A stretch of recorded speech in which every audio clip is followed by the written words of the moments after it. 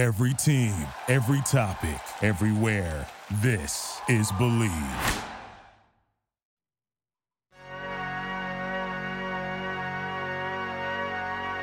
Dearly beloved, we are gathered here today to get through this thing called life. Electric word, life, it means forever, and that's a mighty long time. But I'm here to tell you, there's something else. Mark and Sarah talk about songs, talk about songs, talk about songs. And we frequently go crazy while doing it. Welcome to Mark and Sarah Talk About Songs, episode 210. I'm your co-host, Sarah D. Bunting, and I'm here, as always, with the purple-tastic Mark Blankenship. Hello, Mark. Sarah, is it warm enough? Is the water warm? Yes, Mark. Sarah D. For those There- of you who there for those of you who haven't already clocked what's going on based on the 900 clues that we've dropped, this is in fact the episode where we will be ranking every single song on the Purple Rain soundtrack as performed by Prince and the Revolution. Now, this is an album that many people who listen to the show have asked us to cover, most notably superfan Emily Giordamo, who has been waging, I would say, a years-long campaign, Sarah, to have us cover this album. Uh-huh. And for those of you who are new to our ranking episodes, let me break down what's going to happen. We're going to talk about every song on the album in chronological order, and we're going to give each song a numerical value on a scale from 1 to 9, because there are 9 songs on the album. Sarah's favorite song will be in first place and get 9 points. Her least favorite song will be in 9th place and get 1 point, and so on. I will do the same thing with my rankings, and our patrons at Patreon were invited to vote for their favorites, and their rankings will also be revealed, so that all three will combine to help us determine the ultimate enforceable by law, perpetual for the rest of time rankings of the songs on this album. Yeah, I would say it becomes black letter law, but in this case, I think it becomes purple letter law. Purple letter law, that's right. And just a final reminder, if you would like to join us for rankings of later albums, because we do these every 10 episodes, we would love to have you join us as a patron at patreon.com/Mastis. The next Now, ranking episode is Carole King's Tapestry. If that is of particular interest to you, you may want to get on board immediately. Oh, and actually, also on the 215, we're going to be ranking something that's a little bit naughty that you can participate in. I remember now. So That's right. we'll say more about that later. So give yourself a hand. And try not to go blind. Or You turn know, Japanese. whatever. Okay. So, Sarah, let's start with some context for the Purple Rain soundtrack. I would say, correct me if you think I'm wrong here, but I would say that if you were cognizant of music in 84, 85, 86, the question was not, will you hear a song from Purple Rain today? It's, when will you hear it and how many times? And which ones and in what order? Yes. Yeah. Mm-hmm. Like, hard to overstate how dominant this album was. I mean, yes, Thriller was a dominant album, Like a Virgin was a dominant album, but right there with it was Purple Rain. Like, I didn't see the movie Purple Rain until I was out of college, and I watched it on a field in Atlanta where it was being projected on a big screen, and I was drinking hard lemonade, which I know for a fact because I have pictures of it. But even without having seen that movie, I knew so many of these songs. What was your experience with the movie, with the soundtrack? I All of didn't it. see the movie until years later. It is frequently rerun, like on Sunday afternoon on like VH1. I think BET ran it just the other night as we're recording this. Here's how ubiquitous this soundtrack was. In 1984, I was 11 years old. I was in the 7th grade. The DJ who played all of our middle school dances and basically every dance and wedding in Union County, New Jersey. He was like the one. He was the one. I could not remember. Happy hour participants might remember that I was trying to pull the name in our last happy hour and could not. I believe it's DJ Crazy Cat. He looked neither crazy nor cat-like. He was just this schleppy-looking Jeff from, I don't even know where, Fanwood. Did you just say he was a schleppy-looking Jeff? Yeah. But you know exactly what I'm talking about, right? Like do. The black roadie jeans, big belly, balding. Yes, but he Smelled of- calls himself DJ Crazy Cat. And you're like, okay, Todd. Yeah. Herb, is it? Anyway, he would play most of the singles from this album like at middle school dances at a girls' fucking school. Like, this is not appropriate music for 7th graders. This is not appropriate music for 17th graders. This is grown up, pot smoking, cognac drinking, bareback fucking music that, and also sometimes it can be a little hard to dance to it, like in any way, much less with clothing on.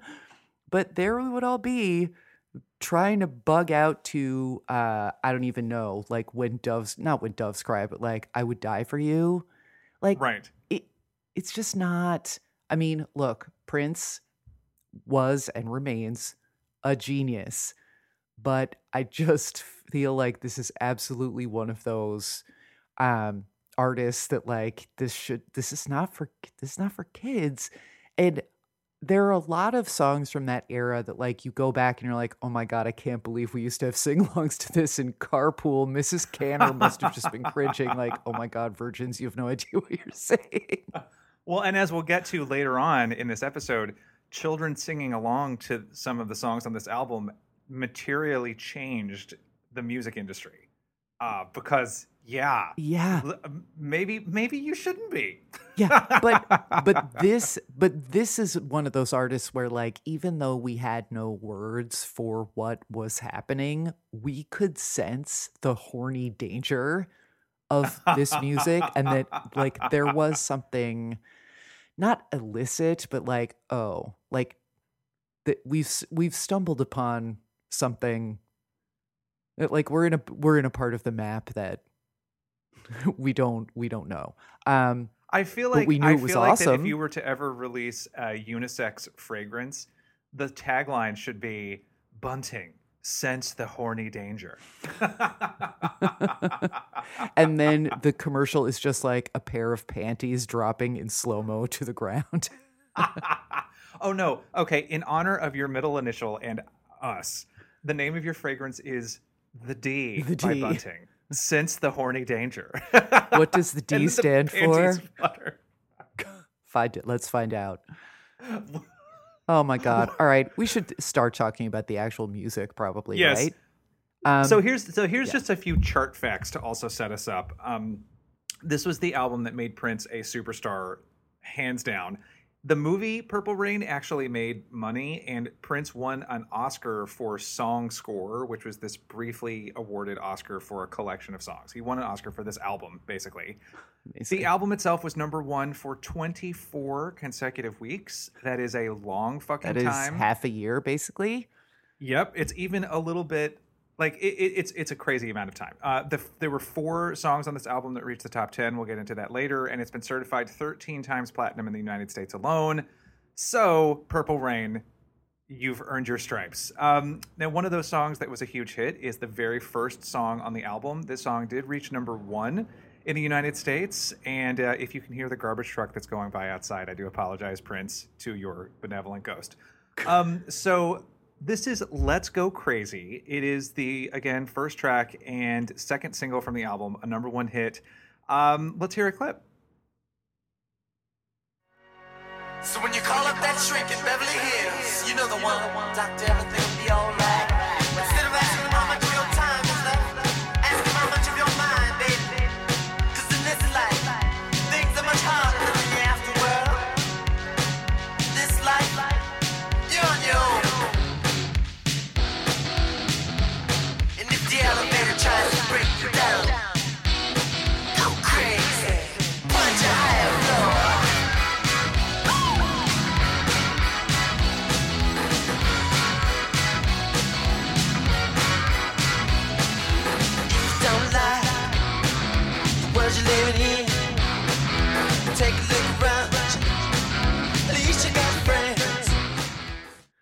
Someone in my class, I think, tried to get that line onto her yearbook page as the quote and was denied.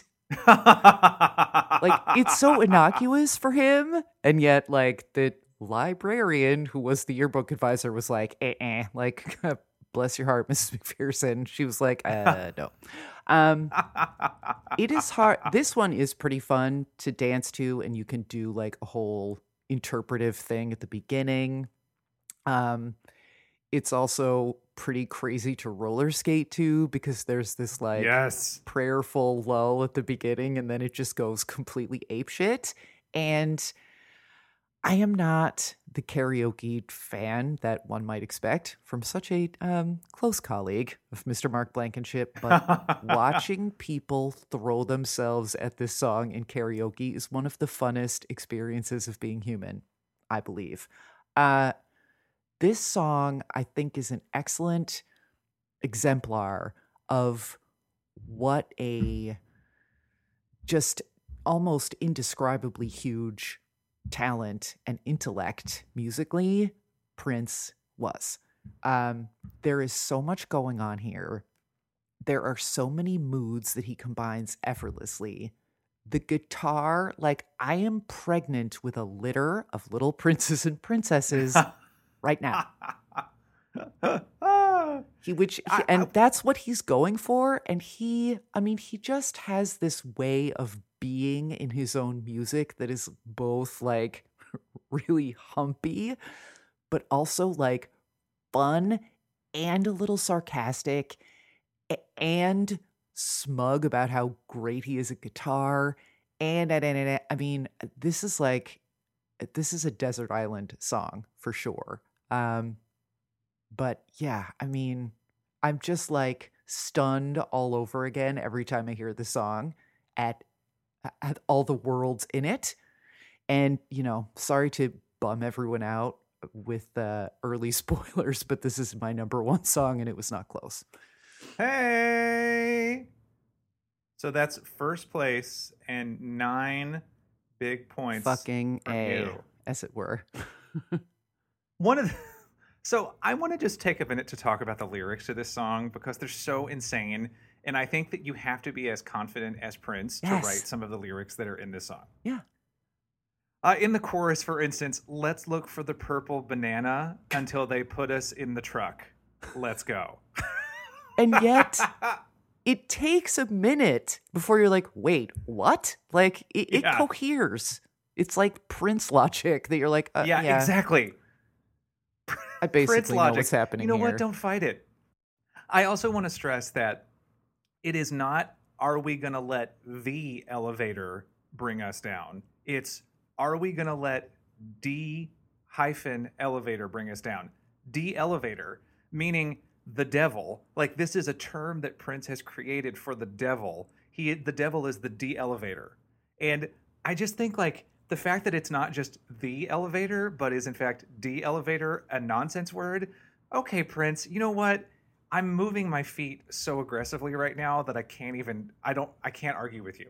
Well, and I think that's, I mean, I don't know as much about Prince as I frankly should, but I feel like there is a Judeo-Christian symbology going through all of his music that is like studied. And not in that, like, not in the sense of like it being pretentious, but in the sense of it coming from like its depth of field. Basically, he knows what he's talking about in these images. So, well, Prince was a Jehovah's Witness, and his combination of sex and religion is deeply earned. Like you just said, Yep. Well, and as well, there are later songs on here that are just explicitly about Christ. That also have a dope beat, and I didn't understand that they were until I was doing the research for this episode, and now I'm like, oh. Right. Yeah. Now, the fact that Prince also is part of that long lineage of people who like to, in pop music, mingle himself with the image of Christ and God. And it's like, I'm kind of God too. It's like, okay, boo. Oh, no. Sarah, for me, this is a song that I had to make the conscious decision to try to listen to it with fresh ears because I've heard it so much. Like the words "dearly beloved," I mean, that's all you have to say. Yeah. And you know exactly what we are. Yeah. Dearly beloved, But I will say that as I was listening to this album, I listened to it many times because it's a great album. In preparation for this episode, I was walking home from Whole Foods, and this song was playing With an as I was eggplant. crossing Say what? With an eggplant. Yeah, with an eggplant and a purple banana, and I don't even know. But the beat kicked in as I was walking across an intersection, and somehow it was like my brain heard it afresh. And I was like, oh shit. I was basically doing a little shuffle step in the street. Yes. And this song also, when I think about Emilio Estevez doing the Breakfast Club kick dance, if you know what I mean? Yes, that, like, absolutely. 80s kick dance. This is the song that is the music for that dance to me. Yeah. All of which is to say, I rediscovered my joy for this song, and yet, Sarah, this is such a good album that I could only put this song in 5th place. Wow. Yeah. Yeah, I should Fifth. say that, like, someone has to be 9th, but I would not, like, I wasn't mad at any of the songs. Yeah, exactly. I was confused at times, but I wasn't mad. But yeah, for me, I think it's just ultimately, it's just I think at the end of the day, I can't not have heard this song 5,000 times. And therefore, for me, it can only be 5th. But I still love it Fair. and was dancing in the street. Literally, Martha and the Vandellas instructed me to, and I did. Yeah, I mean, sometimes there's like this, sometimes with these album rankings, it just like, I end up being the basic bitch who puts all the singles at the top. Will that happen? Listener, stick around. Well, you know what? I will say that there are reasons that in an album where every song is at least good, the singles are chosen to be the representatives because Sure. they're very good. Yeah. The patrons, by the way, also agreed with you, and they put this in 1st place as well. So that's 9 okay. points from the patrons, 9 points from you, and 5 points from me for putting this song in 5th. Strong start.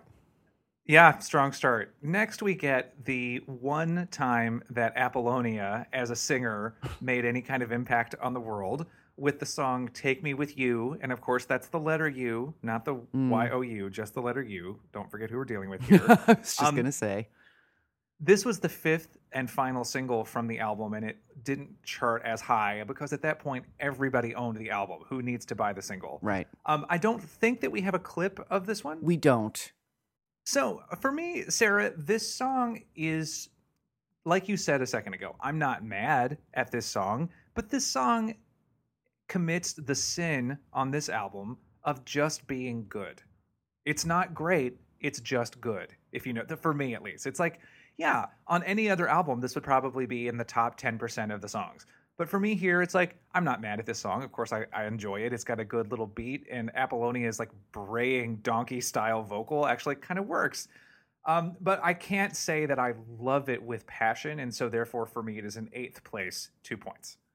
I am surprised to hear you say that this was released as a single because I'm pretty sure I'd never heard it before prepping this album. In the beginning, it sounds like the overture to a lesser Andrew Lloyd Webber show, which is from Prince. Like, at least it's intriguing. But like the trademark sort of the horny danger is not really present. This seems like something that he would have wrote and given to Mariah Carey 10 years down the line. It just felt a little like it, you know, you can tell it's him, but it just felt a little off brand.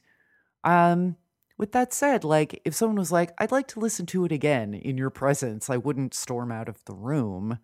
Right, exactly. But it's just like every other song I liked more. So this is my last place song.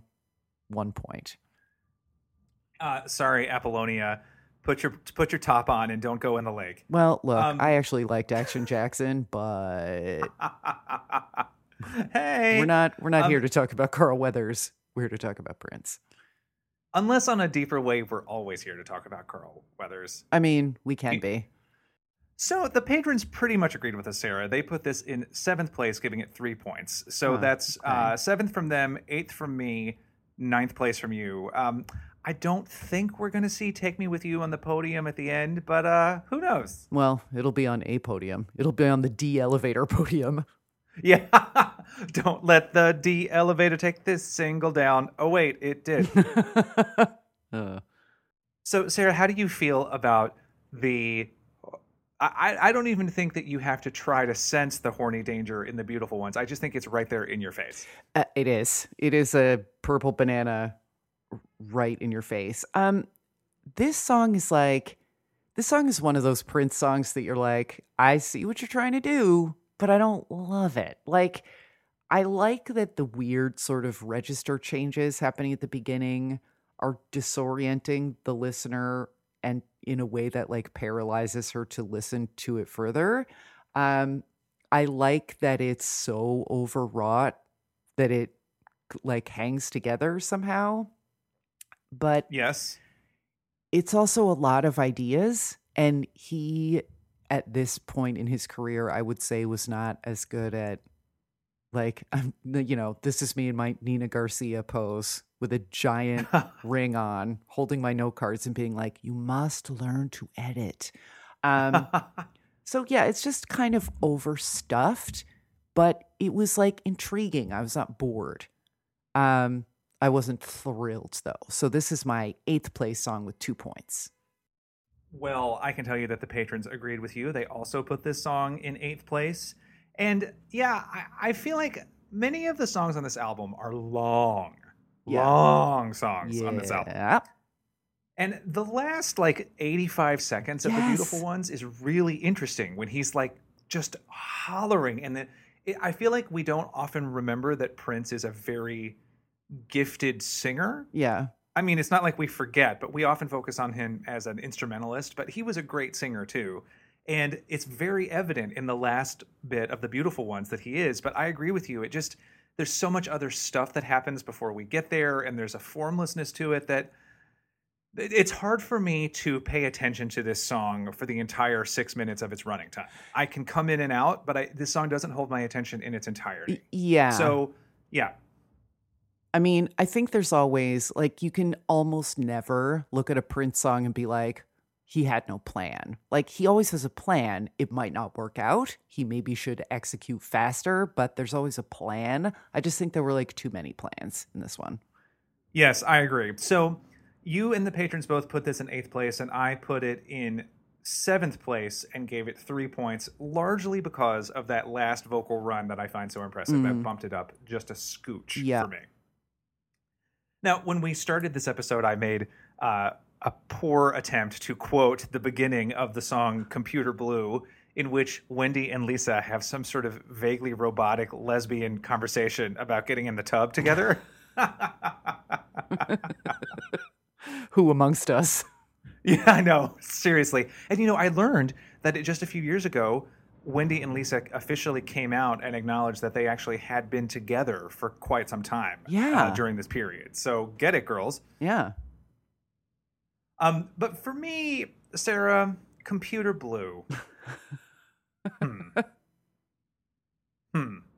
Oh, no. I learned in my research that there were several verses that were cut from the song in which Wendy and Lisa were going to intone in some sort of robotic monologue all of the reasons that the Prince character was keeping himself like a computer and therefore cut off from love. Okay. But, those verses aren't in the song, so you can't really judge a song based on what was one time there but then got cut. So to me, this song actually does feel unfinished, and learning that they were missing verses made sense to me because it's like a little bit of singing and then 5.5 hours of instrumental noodling. This is the only song for me on this album that I would consider skippable, and therefore it is in my 9th place position, 1 point. I am not surprised to hear that. I am surprised to report that I don't agree. Oh, yes. If you played any 10 seconds of this for anyone of any age, or language or background, and asked them what year, from what year's loins did this issue, it is unmistakably 1984. Unmistakable. This belonged on the Electric Dream soundtrack and not the Purple Rain soundtrack. She says with authority, sorry. Don't get up, I'll fire myself. Hey, Brit. But like this, I heard the song and like it stayed near the top and then only floated down to kind of the middle. Like everything that you say is true. It does sound unfinished. I think a lot of pop culture's internal commentary about the emotional dangers of personal computing have not aged well. It's like all those Law and Order episodes where the reason that they died is that they used the internet. Yes, I found it on the World Wide Web. On my Be Friends page. Oh, face place. I looked it up on Yeehaw and I got 100 results. You can only look up country music lyrics. And it's actually like, it's not even a computer. It's like Marty Stewart goes to his encyclopedia and looks it up. Ascot firmly tied. Oh, God, I love him so much. But speaking of guys who wear high collars, but the guitar, I didn't think it was all that noodly. And I just think the git is so sick on this song. It is undisciplined. This is, again, a few too many ideas that I think it needed another polish. But it's my number 6 song. 4 points. Whoa. You know what? Listen, I respect that. This is one of the reasons these episodes are so fun. We never know where the journey will take us. Well, we might. We're about to visit a hotel lobby, for instance. But I will say that the patrons agreed with me and they put Computer Blue in 9th place. In fact, there were hundreds of votes on this poll to rank the songs. And of the hundreds of votes, only one solitary vote was given to Computer Blue. It was not me, by the way. I don't vote in these, or I try not to. So if you are listening to this and you are the one person who cast a vote for Computer Blue, because we have anonymous balloting, our results cannot be contested by the Republican Party. No. We see you and honor you, but still the song is in last place. Like the Republican Party would even know we existed. I hope they don't.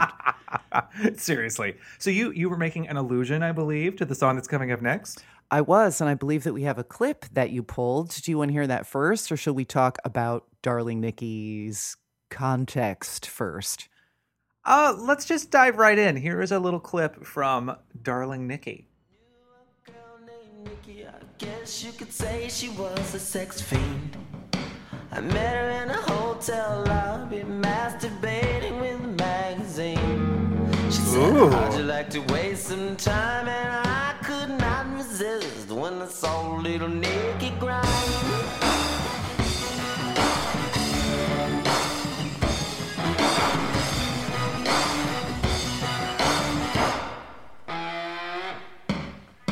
Took me to her castle and I just couldn't believe my eyes. She had so many devices, everything that money could buy. She said, sign your name on a dotted line. The lights went out and Nikki started to grind. Oh, damn. Now, I am pregnant now, Sarah. I'm having Prince's many babies. Okay, congratulations. I look forward to co-parenting dozens. We'll get them into the best schools of Princelings. We're going to turn them into a family band like the Jets. Yeah. So, for those of you who don't know the story of Darling Nikki, even though it was never released as a single for obvious reasons, I think based on the lyrics that we just heard, this is one of the most famous and infamous songs from Purple Rain, largely because when Tipper Gore, future Second Lady of the United States, heard her 11-year-old daughter listening to this song, she was horrified. She was horrified that her 11-year-old daughter was listening to a song about a woman masturbating with a magazine, and so this led directly to her founding the Parents Music Resource Center, which was powerful enough because of Tipper Gore's political connections to get before Congress and say that music was just filth. It is the least cool thing that your mother could ever do. Like ever. Tipper Gore is the least cool mom ever. And it is because of the PMRC that we now have parental advisory stickers on albums, and we have the little E for explicit on this very podcast. In fact, the reason that all of that exists is because of Tipper Gore hearing Darling Nikki. And hilariously, a group of 15, quote, filthy songs was released by the PMRC, and this song was on it. So was Sugar Walls, written by Prince for Sheila E. But also Dress You Up by Madonna was listed on the Filthy 15. And I'm like, how? Caresses, who knows? I mean, I can see it. But like, also, I guess the thing about Madonna is that you could see her bra. Yeah. It's rock and roll, bitch. Just wrap the whole thing in a giant flavored condom and go think about something else. Here are some of the other songs that were on the Filthy 15. In My House by the Mary Jane Girls. She Bop by Cyndi Lauper. Yeah. A song by We're Not Gonna Take It by Twisted Sister, which was supposedly too violent. Yeah. A song by the band Wasp called Fuck Like a Beast, which, okay. That's fine. And then some shit that I've never heard of before. But anyway, right there next to Fuck Like a Beast were Darling Nikki and Dress You Up. Now, Sarah, the reason that I called for a clip from this song is that this song is so fucking sexy to me. It's just stanky. Like the rhythm, the raw groove of it, the sparse instrumentation, the vocals, the aggressive quality of the guitar. It's just, this is one of the sexiest goddamn songs I've ever heard. And I love it so much. And it just, I just feel sweatier when I listen to it, but for all the reasons one wants to be sweaty, not because one's been carrying boxes of LaCroix up 6 flights when the elevator's broken. And I just cannot get enough of this song. I hadn't heard it in far too long until we were prepping for this episode, but I've listened to it over and over and over again since. It is my second place song, 8 points. Do we have any intel on how one actually masturbates with a magazine? Like, so I literally don't understand. Like, is she looking at things that are in the magazine and jilling off, or is she physically using the spine of the magazine? I don't get how that works. If she's physically using the magazine, wouldn't paper cuts be a serious labial issue? Paper cuts are not a good time. I don't think. I have no experience in this area. Thank God. Labial paper cuts, just when you think you've heard it all. That's what the E is for, ladies and germs. You know. You know what? For kids. You loved the scent of the D. Oh. Now, releasing a popular new fragrance, labial paper cuts God. by Can Buntic. also be used as a disinfectant. I like this song, but I sort of like it for what it hints at, or like other things it could be. Like, I actually think that line is sort of an unnecessarily clunky distraction, because it's not like without a lyric that direct, you ever really have any confusion or doubt as to what Prince is talking about. Like, it can be confusing, but like you're in the neighborhood of D always, right? Or church, or both. So yeah, seriously, if you're listening to any Prince song, assume that D or church are involved. Yeah, it's like the Church of D. Nice.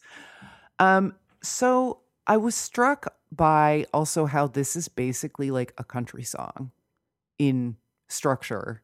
Like, the execution is Prince funky and stanky, like you said, but it's basically a story song about a one-night stand, right? So yeah. So like, it's fun and weird and fun to listen to, but I just like, there's so much, it rolls in with so much baggage that like, the same way that you couldn't separate hearing Let's Go Crazy 500 times, I couldn't separate like let's formally send Prince to, I don't even know what, funky jail for implying that sex is involved in rock music, or not even implying, saying it, and also encouraging masturbation, which good for him. So this one, like, I just couldn't pull those two things apart. So this one is number 7 for me, 3 points.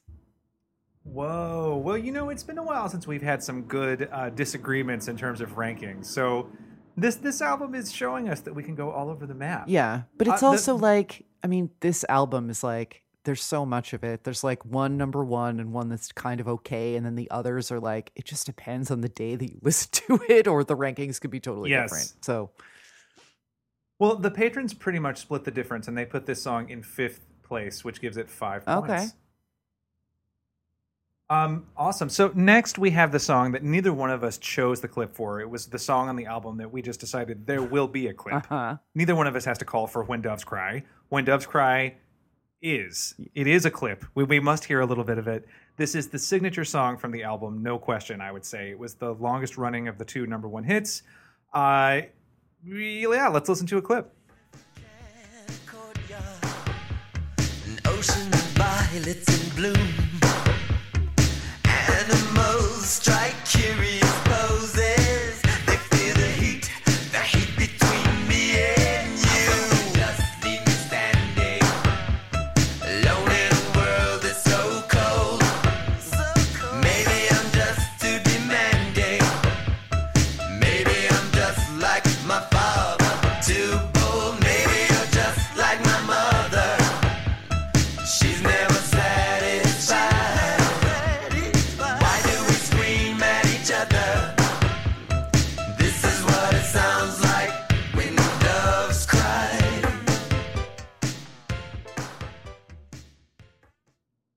oh boy. Whew.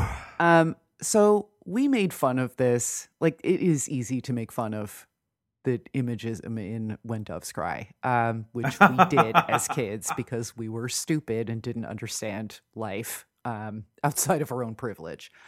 But this song is definitely one that, like, I have heard it a million times, but re-listening to it for this, it rose in my esteem. There's, like, I just love that his confident embrace of outre melodrama means that it works. That he's just like, well, this is how I tell a story, like it or leave.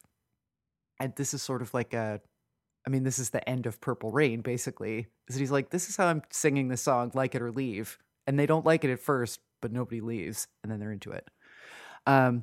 Spoiler, I guess, if you've never seen the movie.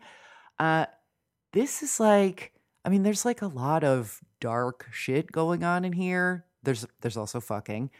This vocal is amazing. If you haven't seen the video in a while, I recommend it because the last minute of it is one of the hottest things I've ever seen in my life. The pants. That's fair. Oh my God. Yeah, I think that this is a great work of art, this song, and it's my number 2, 8 points. The patrons actually only put this song in 4th place and giving it 6 points, which I found, I have to say, a little surprising. But again, do what you got to do. Sure. For me, I think the phrase great work of art is absolutely applicable here. The fact that he does tell a story about trying to escape a history of familial abuse and then decides that the only way he can make you understand the emotional context of that is to come up with the, as you said, outre image of a dove weeping is so gloriously unhinged. And it is exactly right. It's like you said, the emotion he's getting at is so big that you cannot half-ass your way around it. No. And the fact that he creates that sick-ass melody line, dun, dun, dun, dun. That line of music has the drama that the song needs. And those, drums, those sort of, creepy drum sounds. This song doesn't sound like other songs. Yeah. It is really, I think, unique in that no song sounds like this to me somehow. There's something about the chord structure, about the sound, the sort of air around the drums, something about it just, it is only itself. And I can see that lots of other people have attempted to go for this sexy, tense mystery, but I don't know that anyone has ever made it sound quite like this. And I also think it's really interesting that of all fucking things, MC Hammer samples this song for his song Pray. We've got to pray just to make it today. Oh, God, I forgot about that. Oh. Yeah, and I'm like, Hammer, don't. Yeah, you're hurting us. Don't. But then again, like you said, because sex is never very far, the opening of this video when he's crawling into the bathtub and singing about his parents, it's and like, there's like okay. hats on the ground, like, and he's like, I'm Prince, I got this. And you're like, okay. Like, I love that there's always this sort of unsettling, like, he's like, oh, he's going to bring this all together at the end, right? And he doesn't always. And you're like, well, okay. I mean, he just like, people always used to say about The Wire that the show teaches you how to watch it. I think that is very true of Prince, that he teaches you within a single song how to receive the song. That he's like, it's fine. Everything will become clear or not, but you're going to be okay. Which is like, it's sort of weird that there's this like academic comfort level in songs that are supposed to throw you off balance. But that just really gets at what a fucking genius he was. Yeah. And this is a reminder to me now. 1984, the only year, as I've said many times before, that every Oscar nominee for Best Song was also a #1 hit. Yes, Purple Rain won the Oscar for song score, but no individual song from that movie was nominated for an Oscar for the Best Song category. So even though When Doves Cry existed, the Oscar still went to I Just Called to Say I Love You. Incorrect. I mean, like, if you look at contemporary reviews of this album and of Prince, like, just in the 80s generally, like, I mean, it's not for me to say this, but I'm going to say it anyway. Like, people were just like, that's way too black. You can't with that. Also, why is he so short and what's with the mascara? And how does he get those pants on? Like, I mean, people were just super uncomfortable and couldn't speak to why. Prince short-circuited a lot of things because he was a man who was very comfortable presenting himself as a sexual object instead of being the person as he who should have objectified been, women. because my God, much too short for me, but still would. Oh my God, totally. Oh my God, like put on a high-heeled boot, call it a day. Great. Like he was very gender nonconforming.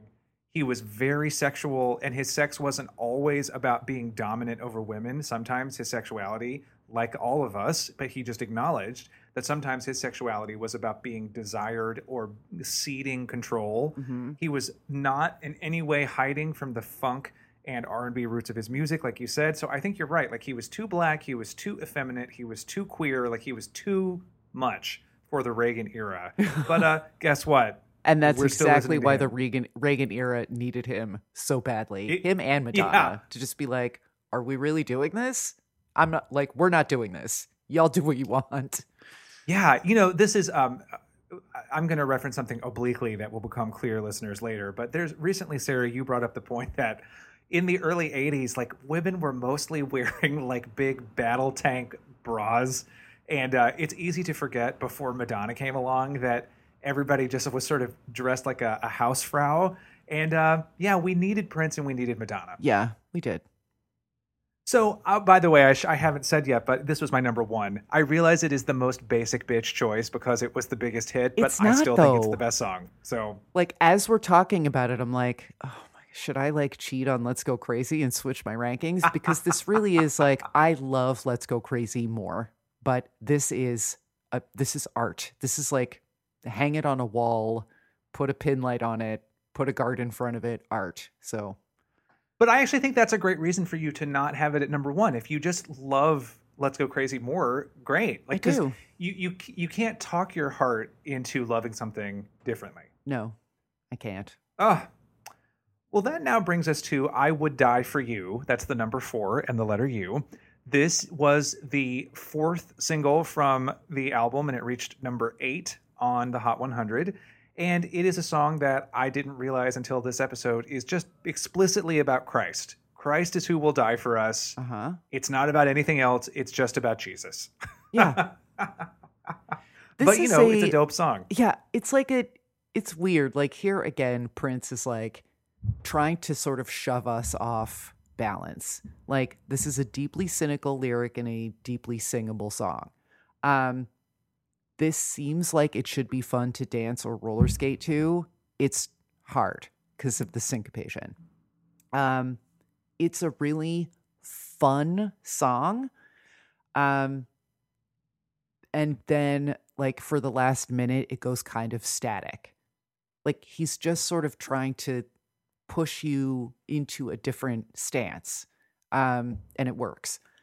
This is a great song. I hadn't heard it in a while. I feel like this is one that didn't, for whatever reason, like history has decided that this isn't the one that's on the oldie station.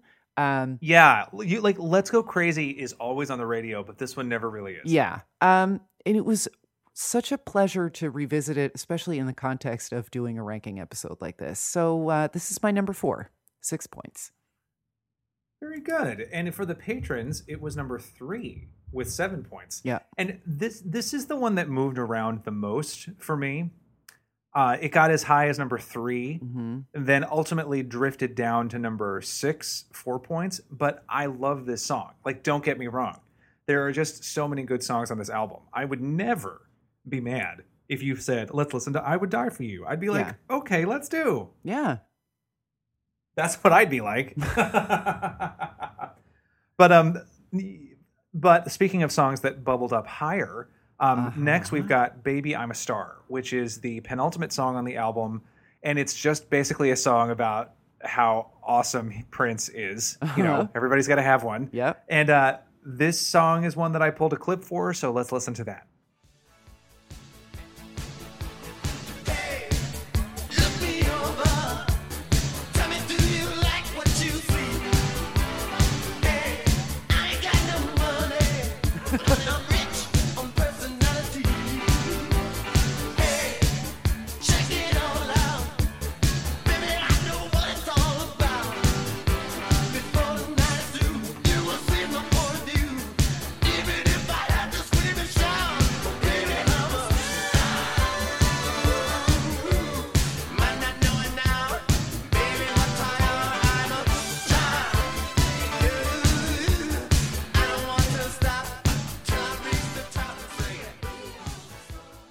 Again, he has the confidence to say, might not know it now, baby, but I are a star. Like, okay, you know what? You've convinced me. I love the cocky fun of this song. The beat is hot. The vocal is growly and good. It's just it's a dope song. And Emily Giordamo, she of the many requests for this album, somewhere said, maybe it was on Patreon, that she feels this should have been a single and not Take Me With You, and I must agree with her. I think this song is dope. Yeah. My notes say, oh, why isn't this song the one that, quote, survives from this album? Like, why wasn't this a single? This sort of, I heard it and it was like, you know, I keep a little list as I'm listening to the album and things float up and down like you've been referring to. And with every passing bar, this was like ding, ding, ding, ding, ding, like in the regular elevator versus the D elevator. Yes, an important distinction. This is one of those where this is like Let's Go Crazy, but it's much less sophisticated in construction and much more straightforward. But that's not a bad thing. And yet it's still very Princey. That he's like, you know, I'm rich on personality. Like, oh, word. Are you? I hadn't noticed. He's the goddamn best. To Prince we pray. This, to my surprise, was my number 3, 7 points. Yes. And I mean, I regret nothing. So good. Well, you know, I also think that you made a great point about this song being straightforward. And at this point in the album, if you're listening to the album straight through, we need an uncomplicated, straightforward song. We do.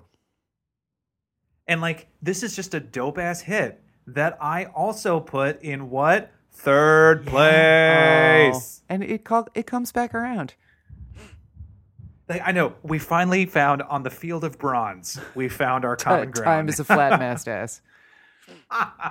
The patrons didn't agree quite as much. They put this song in 6th place, giving it 4 points. Okay. But listen, I am so glad that you and I both agree. This is to me like the diamond hiding in this album. Yeah. And if there diamonds. were ever going to be, say what? It's like an album of diamonds. Like, oh, a yellow diamond. Neat. Exactly. This is like the diamond with a slightly different shape or whatever. But if like there were ever a time when someone said, let's go just release an old Prince song as a new single, release this one, is what I say. I would love to hear this covered, like as part of it, like a fundraising album or something. Ooh, yes. Right? Because I bet that there are so many people who could do an amazing cover of this song. Different like Miley genres, Cyrus, like hip hop. I would like to hear Rihanna do it. I would like to hear, Alison Krauss do it. I would like Yvonne Elliman to turn it into a George song. Like, yes, universe, hear our cry. Really, I actually would say, just 12 artists doing 12 renditions of "Baby I'm a Star." Let's do it. Mm-hmm. Weird Al. Why not? Yeah, with a little accordion on there, do it. Yeah, polka. So again, that's 3rd place from you and from me. That's 7 points each from us, and then 6th place from the patrons. And that brings us last, but certainly not least, to the epic opus, the title song, Purple Rain. Yeah, I have a clip from this. I would like to admit that as a kid, we remade the lyrics to this involving yellow snow, as you do. Sure. And then it's like, don't accidentally pick up and eat the yellow snow. Yellow snow. It's funny yellow snow. This song is deceptive. Like, it seems like there's actually not that much to it. It's just this sort of torchy jam with the occasional rad harmony. But the way each part, there are not that many parts to it, but the way they're put together and deployed and in what order is really something. So here is the title track.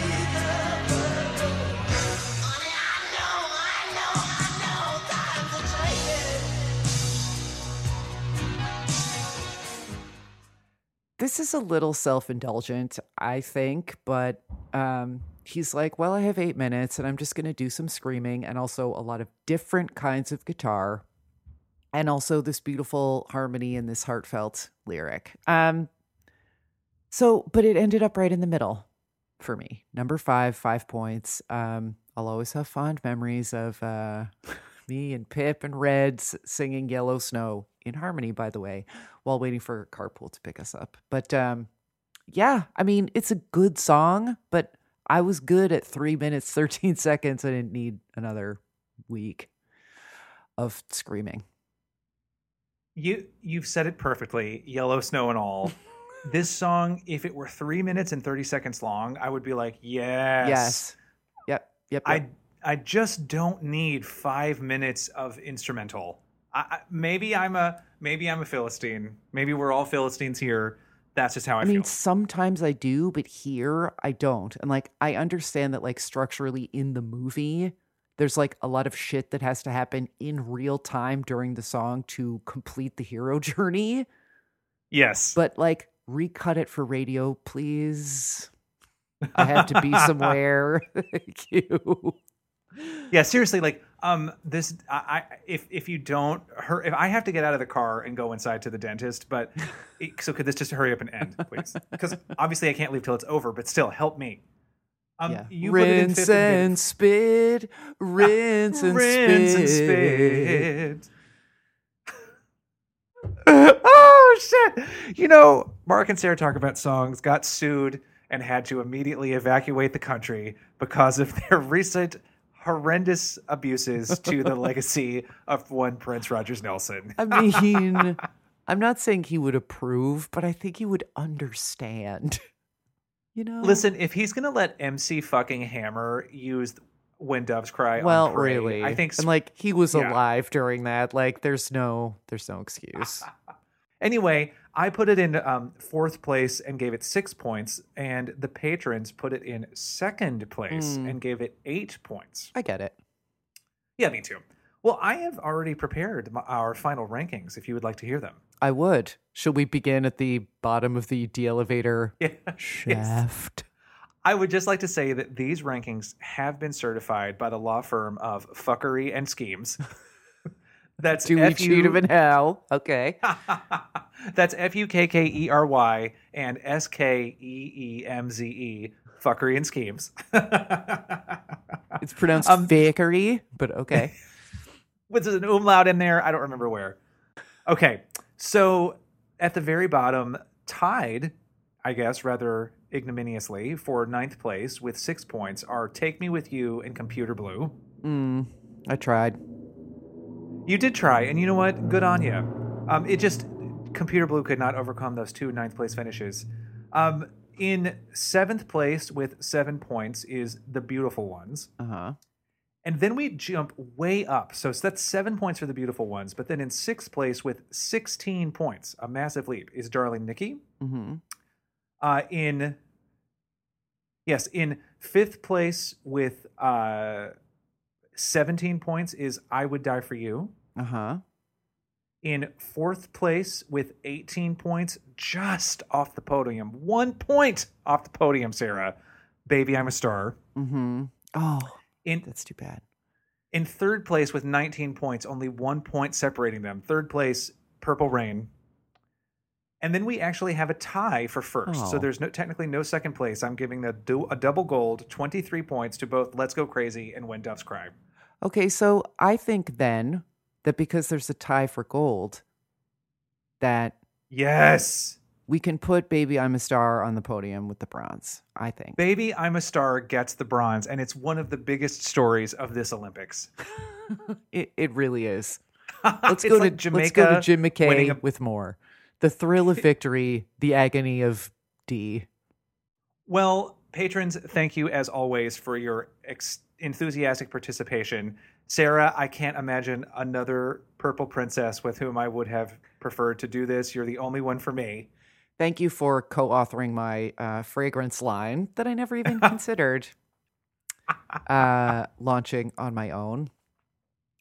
Without whom, etc. And yes, other listeners, all 4 of you who are still here after a dildo-shaped perfume bottle intruded into your thoughts this morning for kids. Thank you, everyone, for listening, and we hope that you'll stick with us, fragrance or no. 9 a winner. Got a hot hand. Place your bets, ladies and gentlemen.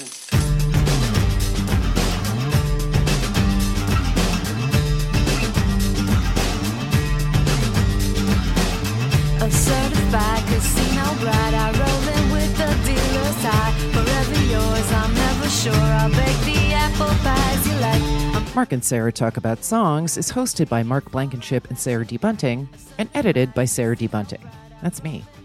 Need to talk to Mark and Sarah about song requests, ads, or birthday readings? Email us at talkaboutsongs@gmail.com, tweet us at talksongs, or find us on Facebook at facebook.com/massass.podcast. To become a supporter and producer of the podcast, visit our Patreon page at patreon.com/massass. And as always, thank you for listening. Stand that strip, I'm sexy hypnotist, and I'll bear it all. I'll bear it all, 'cause abs and buns are so much fun. Mark and Sarah talk about songs, talk about songs, talk about songs.